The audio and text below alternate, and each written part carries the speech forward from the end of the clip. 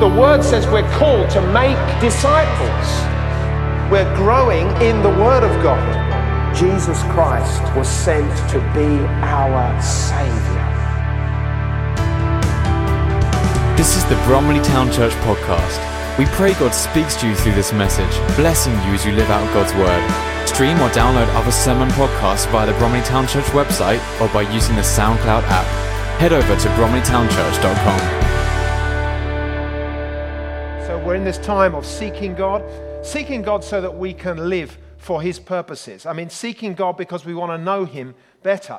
And over the last couple of weeks, I've been sharing with you some of the hindrances that there are to us actually seeking God. Some of the things that come against us, and some of those things aren't what we might say great sins as far as we're concerned, because we don't even really notice them in our lives. We talked a little about this independent spirit that we have, this sense of us just being able to get on with life and forgetting that God is there, when really we need to know God is there all the time, and actually if we didn't have God there, then we wouldn't even be alive because He sustains us. So there's something in the background that hinders us, but we don't always understand that. So we've been looking at that over the last couple of weeks, but today I want to look at the goal of our seeking God. When we say we're seeking God, what is the goal? What is it that we're aiming for?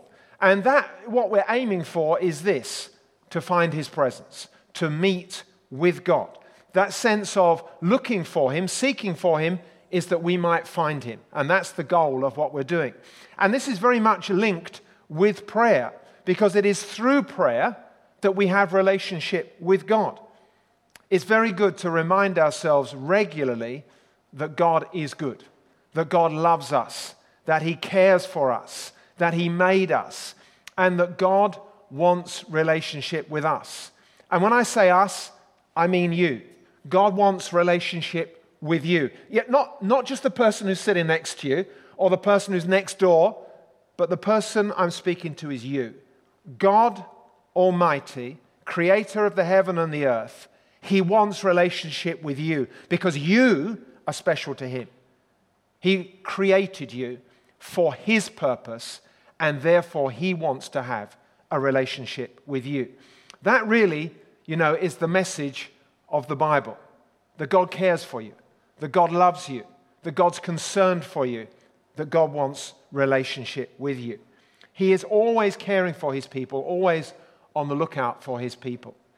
When the Israelites were released from their captivity in Egypt, if you remember, and you can read this in the book of Exodus, God, through Moses, brings the children of Israel out of their captivity in Egypt. And He leads them to Mount Sinai, where they receive the law of God. That is, that they received instructions on how they as a people were supposed to live. When they'd been in Egypt, they'd just been living according to the ways of the Egyptians. But now God was saying, this is the way. This is the way you need to live. But it wasn't just a whole set of instructions that God said to them at Sinai that they needed to keep. It was at Sinai that God revealed that He wanted to live among His people. He wanted to come to them. He wasn't just being far off God.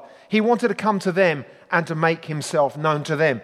And it was at Sinai that God said this to Moses. Exodus 25, verse 8. He said, "Then have them make a sanctuary for Me, and I will dwell among them." God had not just been interested in making Israel escape from their captivity. And He wasn't just interested in giving them regulations on how to live life. God wanted to be among His people and wanted to show them His presence. He wanted them to experience the fact that He is real and that He is with them.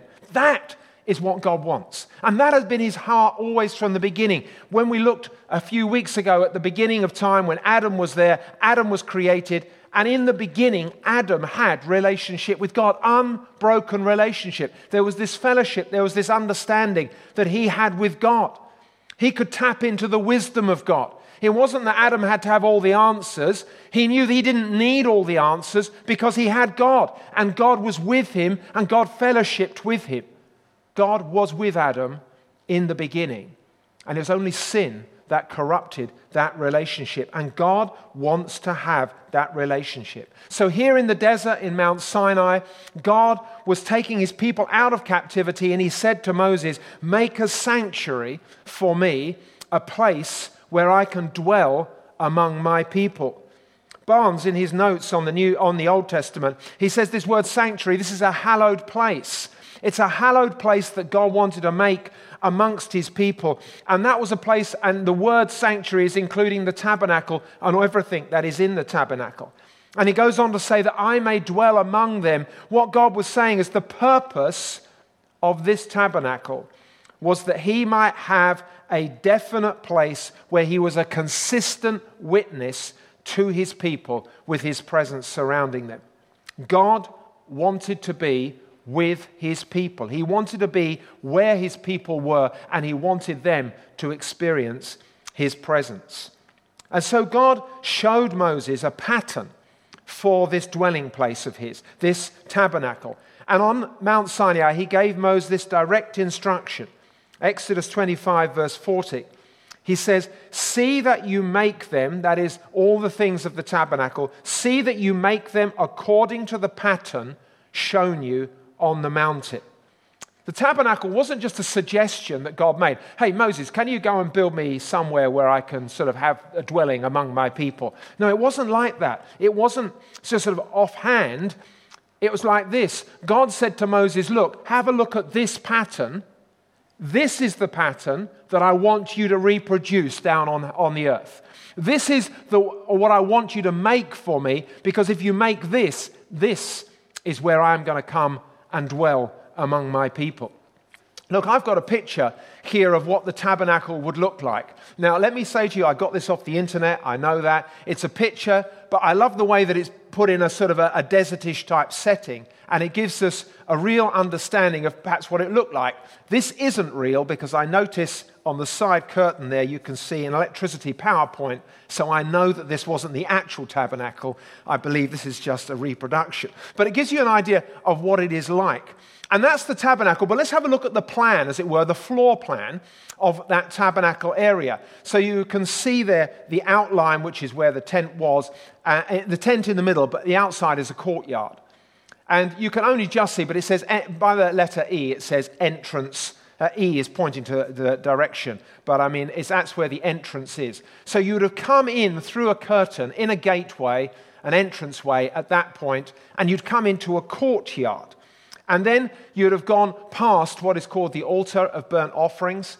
You'd have gone past a bronze laver, a bronze washstand, that is.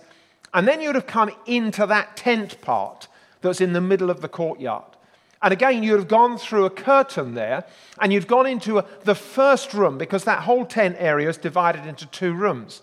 You've gone into the first room, and that is called the holy place. And in there are three things. There's a golden lampstand. There's a table of showbread. That's a table that has got 12 pieces of bread on it, representing the 12 tribes. And also there's a golden altar where incense is burnt. That's what's in that first place, the holy place. And then you had to pass through another curtain, and that took you into what is called the most holy place, or the Holy of Holies. And there was the Ark of the Covenant. And here's a picture of the Ark of the Covenant. Now, again, this is only a representative picture, but it gives you a picture of this box with a lid, and on the lid are these cherubim, these angel-type figures who are holding out their wings. And you know what? This is what God said to Moses about this place, particularly this area above the lid, but below the cherubim's wings. God said this, Exodus 25, verse 22. "I will meet with you there and talk to you from above the atonement cover between the gold cherubim that hover over the Ark of the Covenant. From there, I will give you my commands for the people of Israel." That place, just above the top of the Ark of the Covenant and beneath the wings of the cherubim, that was a place where God was going to speak to Moses. And God did talk to Moses. He spoke to him right there. But he also encouraged Moses not just to come in there on his own, he encouraged Moses to anoint Aaron and his sons to be priests who would also minister there. And God gave them extensive instructions about how to come to this place. Let me just describe to you what Aaron was instructed to do. And we've still got the floor plan up so that we can walk through this. First of all, you're just coming from your own tent where you live. You're outside of the courtyard. You're in everyday life. So we always start coming to the presence of God from everyday life. But the first thing we do is we enter into the entrance of the tabernacle. You come in through the entrance gate. And as Aaron came in through the entrance gate, he would go up to the bronze altar, and it is there that he would offer sacrifices on that altar. And having offered those sacrifices and made prayers, he would then come to the bronze laver, this wash basin. He would cleanse himself completely, wash himself completely, and then he would enter into the holy place. There, he would go past the candlestick, the golden lampstand, the table of showbread, and he would come to the altar of incense, and there he would offer incense and burn incense on that altar, and again bring prayers before God. After that, he would then go through the curtain into the Holy of Holies, and then he came to that place of the ark, and there he would meet with God. Now, this tent of meeting, this tabernacle of Moses, was a holy place because that's where God met with his people. But if you read in the story of this story in Exodus and Leviticus and Numbers, read those stories about how this tent came about and how they built it and all those things. In Leviticus itself, it talks about Aaron's two sons. And in Leviticus 10, it talks about Nadab and Abihu, who came and offered what is described in the Bible as unauthorized fire. And they died. Basically, they came into this tabernacle area and they were burning incense, but they were burning incense in a way that they had not been told to do, the result of which was that fire came out from the presence of God and destroyed them both. Approaching God needed to be done in the way that God had said, not in the way that they felt was right for themselves. And that was shown in this terrible situation because God had actually destroyed Nadab and Abihu by fire. Following this situation, God issued a command to Moses for him to tell Aaron, and that is that the high priest would only be able to enter that Holy of Holies once a year, and that is what's called the Day of Atonement as far as the Jewish calendar is concerned. And of course, if we were to go on further into Israel's history, we see eventually they move on from having a tabernacle like we've shown you here. They go on to actually building a temple. And the only difference between the two is that the tabernacle could be taken down and moved around with the children of Israel, where eventually Solomon built the temple in Jerusalem, and it was a fixed place. It couldn't be moved because it was made of stone, but that was a fixed place. And yet the temple was built on exactly the same lines as we have seen today. Okay, so that gives us an understanding of the tabernacle and the various areas. But what does this have to do with prayer and seeking God?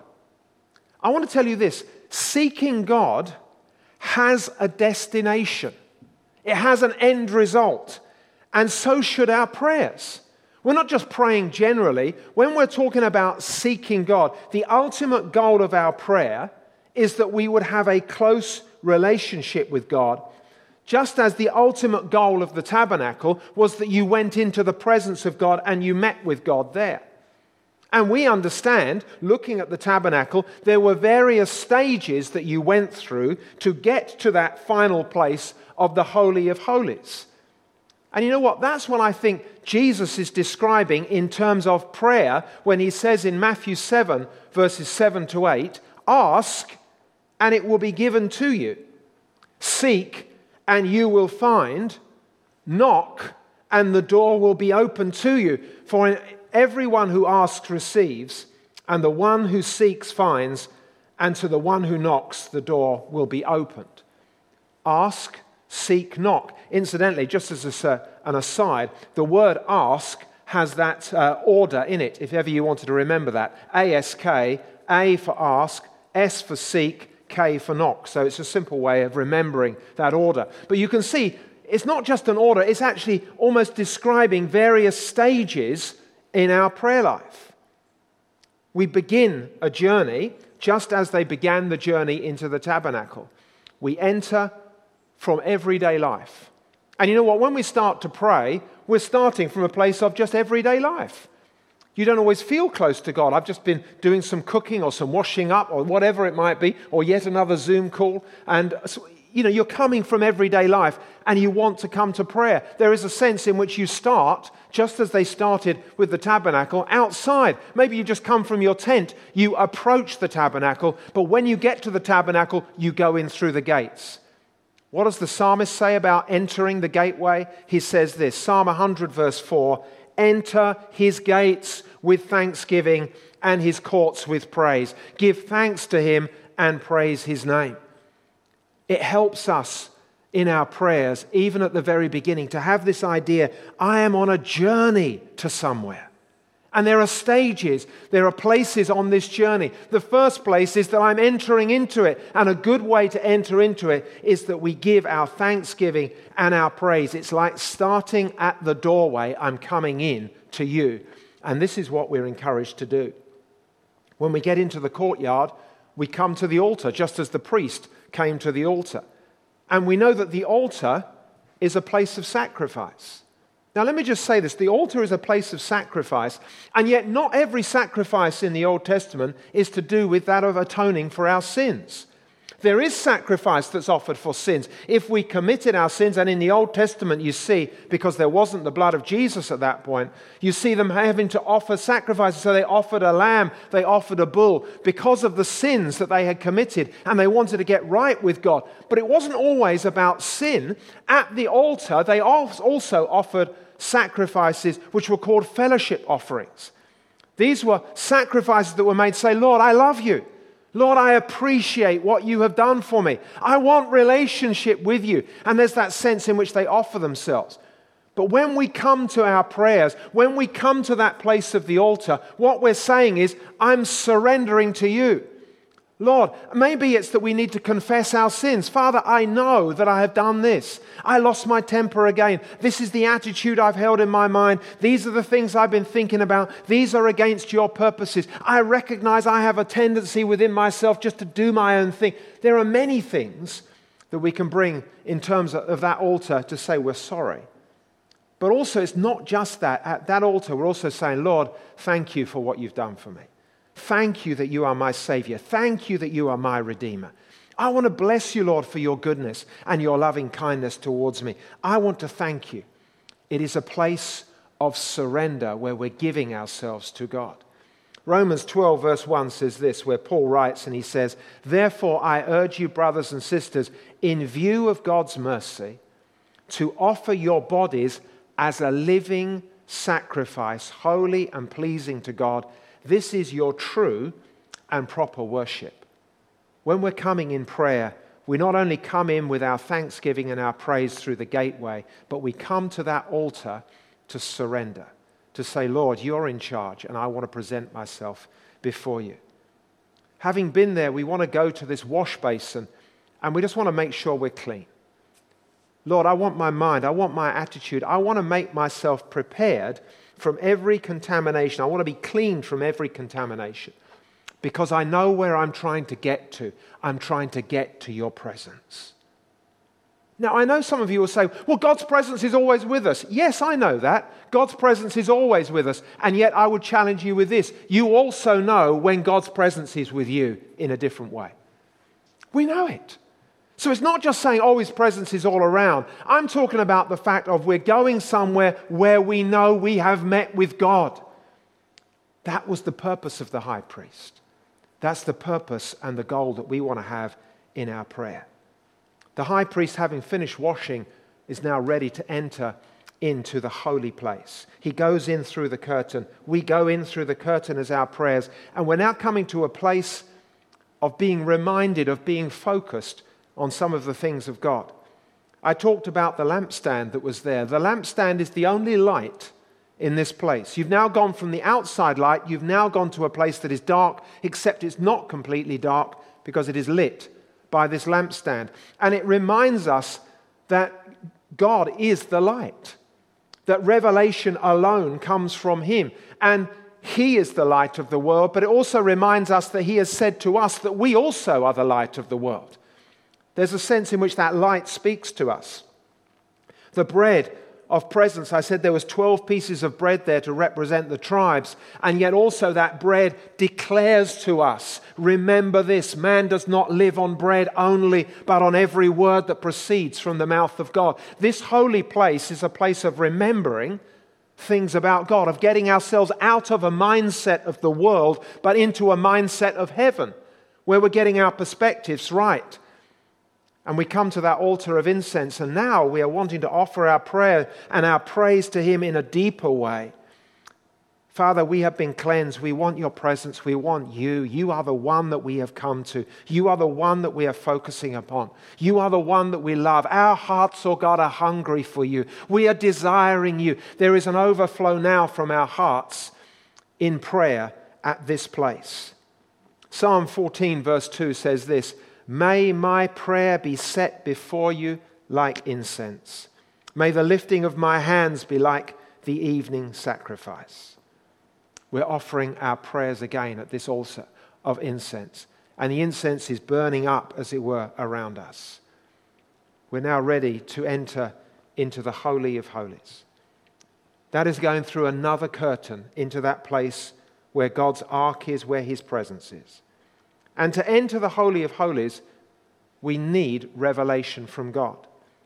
In this place, there is no light at all apart from the light of God himself. That's the only light that's there. It's the only light that can be seen in this place. It is God himself. And therefore, what that's saying to us is we won't be able to see anything unless God reveals it to us. So often we go in there with our expectation. I say we, I'm talking about myself. You're trying to get to this place and it's out of your expectation and this is what I want. Look, that doesn't work. It's not about me. It's about him who is light, revealing himself to me that I may find his presence. I've got to lose myself completely. I don't matter anymore. What matters in going into that place is him and his glory and his presence. And it is in that place where we can have deep communion with God. It is in that place where God starts to unfold his mysteries. It's in that place where we truly find we are known by him and he knows all about us. It's in that place we understand things and we start to gain insight and revelation, where he puts the burden of his heart upon our hearts. It's in that place. So we can see that if we align prayer to this idea of coming into the journey of the tabernacle, we can see that there are stages. There's stages. There's a journey. That's what I want to show us. I know sometimes that I can easily say, come on, we need to seek God. And I know for some people seek God, what does that mean? I'm trying to show this morning a little bit more understanding of what that means. When we say we want to seek God, it means this. We are aiming ourselves and positioning ourselves for this goal, that we might actually meet with God and to have fellowship with him in a way that we understand that God is communing with us and we are communing with him. It is finding the reality of who God is and his presence that causes everything in our hearts to be changed. So if we're saying, well, what does that look like? What does that mean? It means like this. It means that we're starting a journey and we're pressing on into that journey so that we may find his presence, because that is the final destination. Listen to what Jeremiah says in Jeremiah 29, verses 12 to 14. He says, then you will call on me and come and pray to me, and I will listen to you. You will seek me, and you will find me when you seek for me with all your heart. I will be found by you. Can you see how it's like Jeremiah is describing this journey? It's like, first of all, we're saying, I'm outside of the camp. Hey, I need to seek God. I need to find him. And God's saying, look, you will find me. You will find me, but you know what? There's a journey and there's a pressing in. And it's like there are stages to walk through. You've got to advance. You've got to go forwards in this. You've got to change your focus from a worldly focus to a direct upon God focus. You've got to understand. Listen, in the writer to the Hebrews says this about faith. He says, without faith it is impossible to please God. For everyone who comes to him must believe that he exists and that he is the rewarder of those who earnestly seek him. There's a sense in which we have to trust who God is. We have to know, we have to grow in that confidence, in that understanding within ourselves that we're going to seek Almighty God. There is a direction that we're going in, and Jeremiah describes that direction, but he gives us this courage. Listen, you will find me when you search for me with all of your hearts. And see how this fits in with what Hosea says in Hosea 10 verse 12, where he says, sow righteousness for yourselves, reap the fruit of unfailing love, and break up your unplowed ground. For it is time to seek the Lord until he comes and rains righteousness upon you. That's almost describing the fact of our aim is to get to that holy of holy places and to find there the light of God in that dark place shining out upon our lives, that we have communion and fellowship with him. Let me remind you where we started from. The reason we are talking about this is because God himself wants relationship with you. Sometimes he seems so different, so distant. Sometimes he seems so hard. But you see, this is where we are called to seek him. Seek the Lord while he may be found. Call upon him while he is near. That's what the word says. And listen, actually, it says in Hosea 6, I'm just reminded of this. Hosea 6, it says this, the children of Israel had been encouraged to return to God. They were in this sense of like, we need to be renewed in God. Hosea 6 verse 1 says this, come, let us return to the Lord. He's torn us to pieces, but he will heal us. He has injured us, but he will bind up our wounds. After 2 days, he will revive us. On the third day, he will restore us that we may live in his presence. And then it says this, Hosea 6 verse 3, let us acknowledge the Lord. Let us press on to acknowledge him. As surely as the sun rises, he will appear. Don't you expect the sun to rise in the morning? I know we have those dark, cloudy days, but you know what I mean. You expect, it's morning, the sun's coming up. And if there's no clouds, you see the sun rising. It's such an expectation, it becomes we just take it for granted. Listen, the word of God says this, as surely as the sun rises, he will appear. I want to express this to us. God is for us, not against us. He wants relationship with us. He wants to commune with us. And what he's calling us to is, hey, will you come after me? Will you come and seek me? Will you come and find my presence? So when we come to our prayers, which is our way of coming towards God, we start with asking. We start with that level of asking. And the asking stage is literally that. I'm asking God, will you please help me? Will you please help this situation? Hey, God, did you know about this? I've got my family. There's a friend of mine who's sick. Can you bless them? Will you heal them? We're coming to God, but we're at that first stage of we're asking. There's lots of things we've got in our hearts. We're asking him for it. But God says, listen, that's the asking stage. I want you to go beyond that. I want to encounter you. So we have to go through that stage. We almost have to run out, as it were, that we can then come to a new stage. We want to go into the holy place. We've come to that place of the altar. We've come to that place of washing, but we want to go into the holy place. We want to go into that first part of the tent. We want to start seeking. And that's where we need to change from our asking, God, will you do this? Will you do that? Lord, I seek for you. I need you. I long for you. My heart longs for you. As the deer pants for the water, so my heart longs for you. There is a new stage. We've asked a lot of things. Now we are seeking him. We're seeking his presence. And that takes us, as it were, into the holy place. And from there, we want to change from seeking, just seeking. We want revelation to overflow over us, that we may start to move from seeking to knocking. And the knocking stage is where, as it were, we go into the Holy of Holies, a place where we really lose ourselves, where we start to gain God's heart.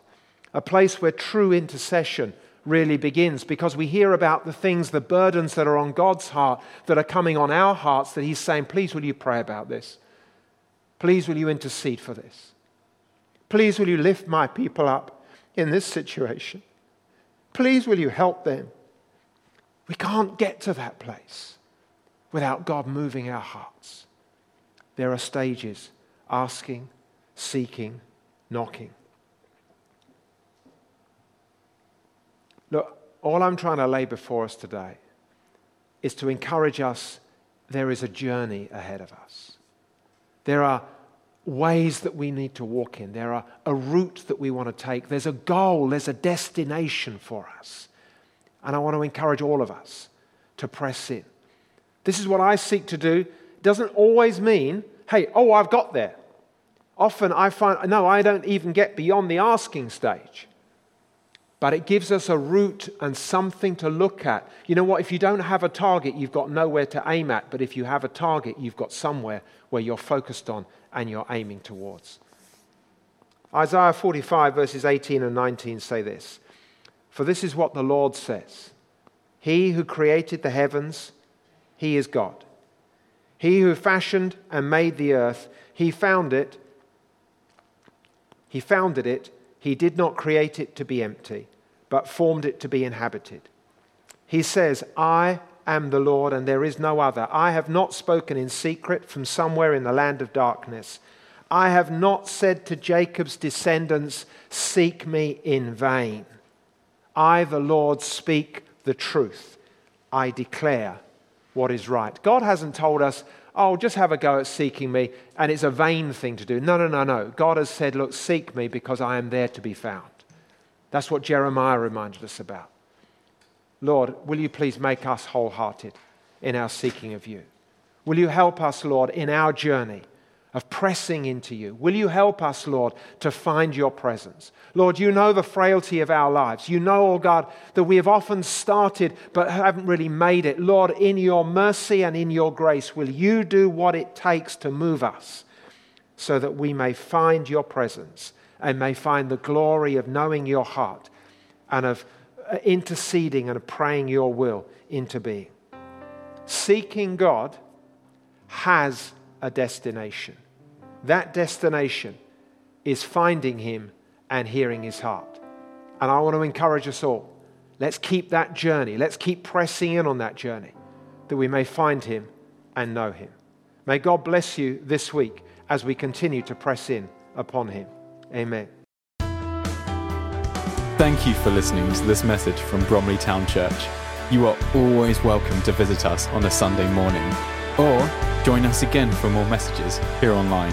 You can also stay connected with us at www.bromleytownchurch.com.